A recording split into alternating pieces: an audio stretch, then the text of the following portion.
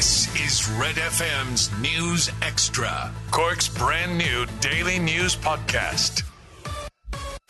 It's Tuesday. Good afternoon. I'm Lana O'Connor with Red FM's News Podcast. The husband of a woman who died at Ballynoe Nursing Home in Whitescross has launched a wrongful death claim against the operators of the home. Pat Coyle's wife Veronica died at Care Choice Ballynoe on the 8th of February last year after contracting COVID-19. Jamie O'Hara has been speaking to Pat and has this special report for Red FM News. The information we were getting, we honestly couldn't trust what we were being told.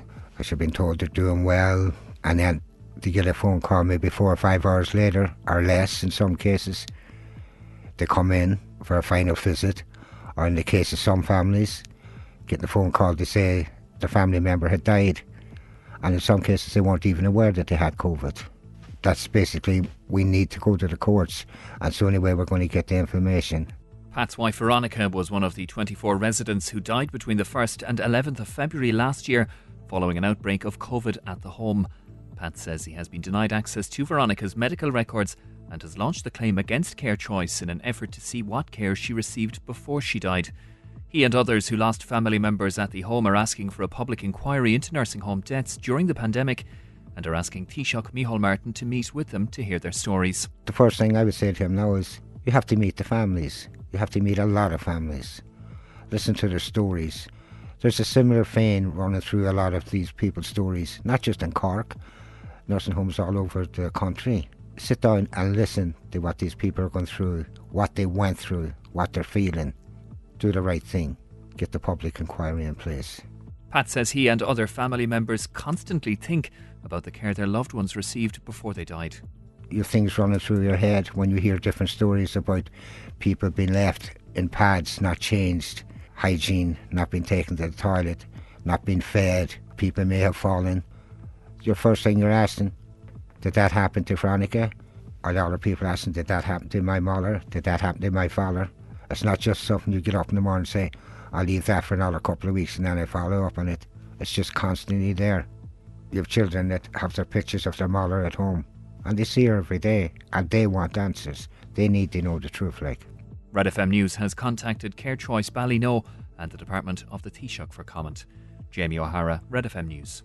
Other news in brief, a Ukrainian woman living in Crosshaven says she's delighted her mother is safe with her in Cork, but says they're very concerned about her brother who's chosen to stay in Ukraine to fight. Tetiana Buhari's mother was forced to leave her home when Russian troops began shelling a nearby base. She made her way to the Polish border through several buses and spent 36 hours at the border due to the huge amount of people seeking refuge. Tetiana's mother arrived in Cork yesterday and will be able to spend 90 days in Ireland after visa restrictions were lifted, while her 35-year-old brother refused to leave and is waiting to be called up to join the war effort. Speaking to Red FM News, Tetiana says she's both very worried and proud of her brother.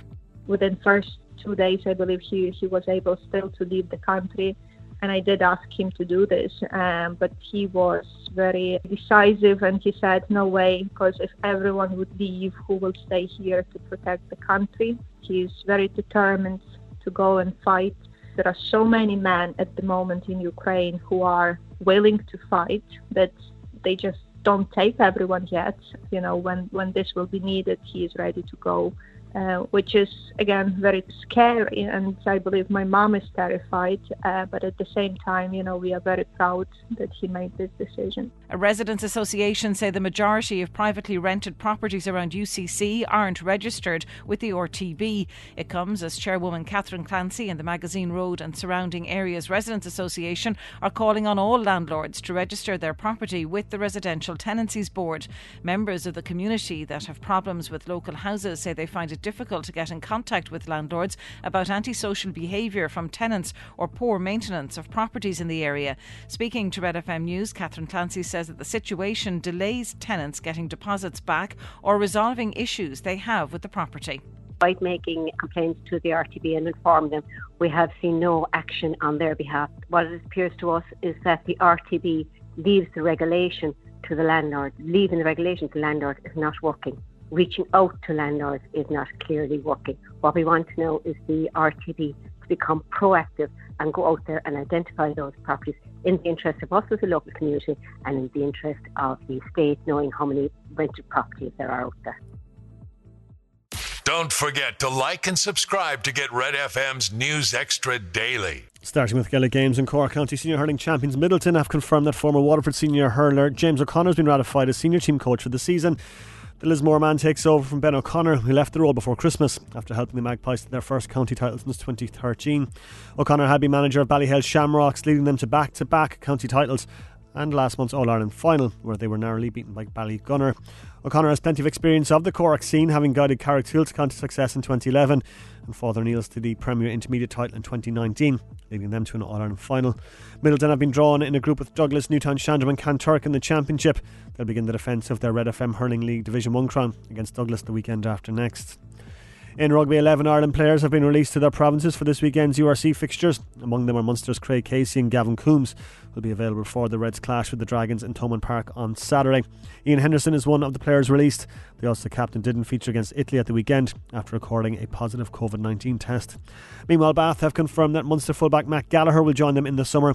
The 25-year-old Saracens Academy graduate has been with the province for the past 2 years. He'll join Johan van Gran at the Premiership club. In football, there are 3 FA Cup fifth round ties this evening. After knocking out Manchester United in the previous round, Middlesbrough welcome Tottenham to the Riverside. That's at 5-8.